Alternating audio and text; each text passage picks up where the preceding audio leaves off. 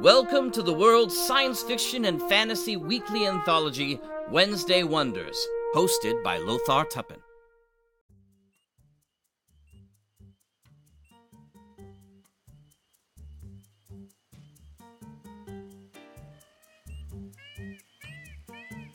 Hi everyone, and welcome back to Wednesday Wonders. I'm your host, Lothar Tuppen.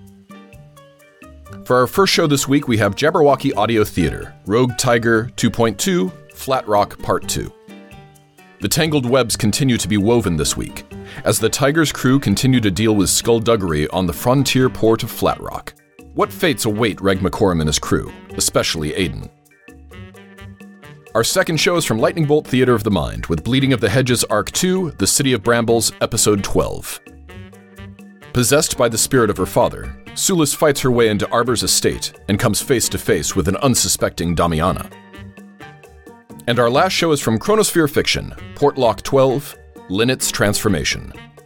Willow, Egan, Brunner, and Halsey return from Mellow Mead to meet with Melindor. Linnet has grown in ability and continues metamorphosis.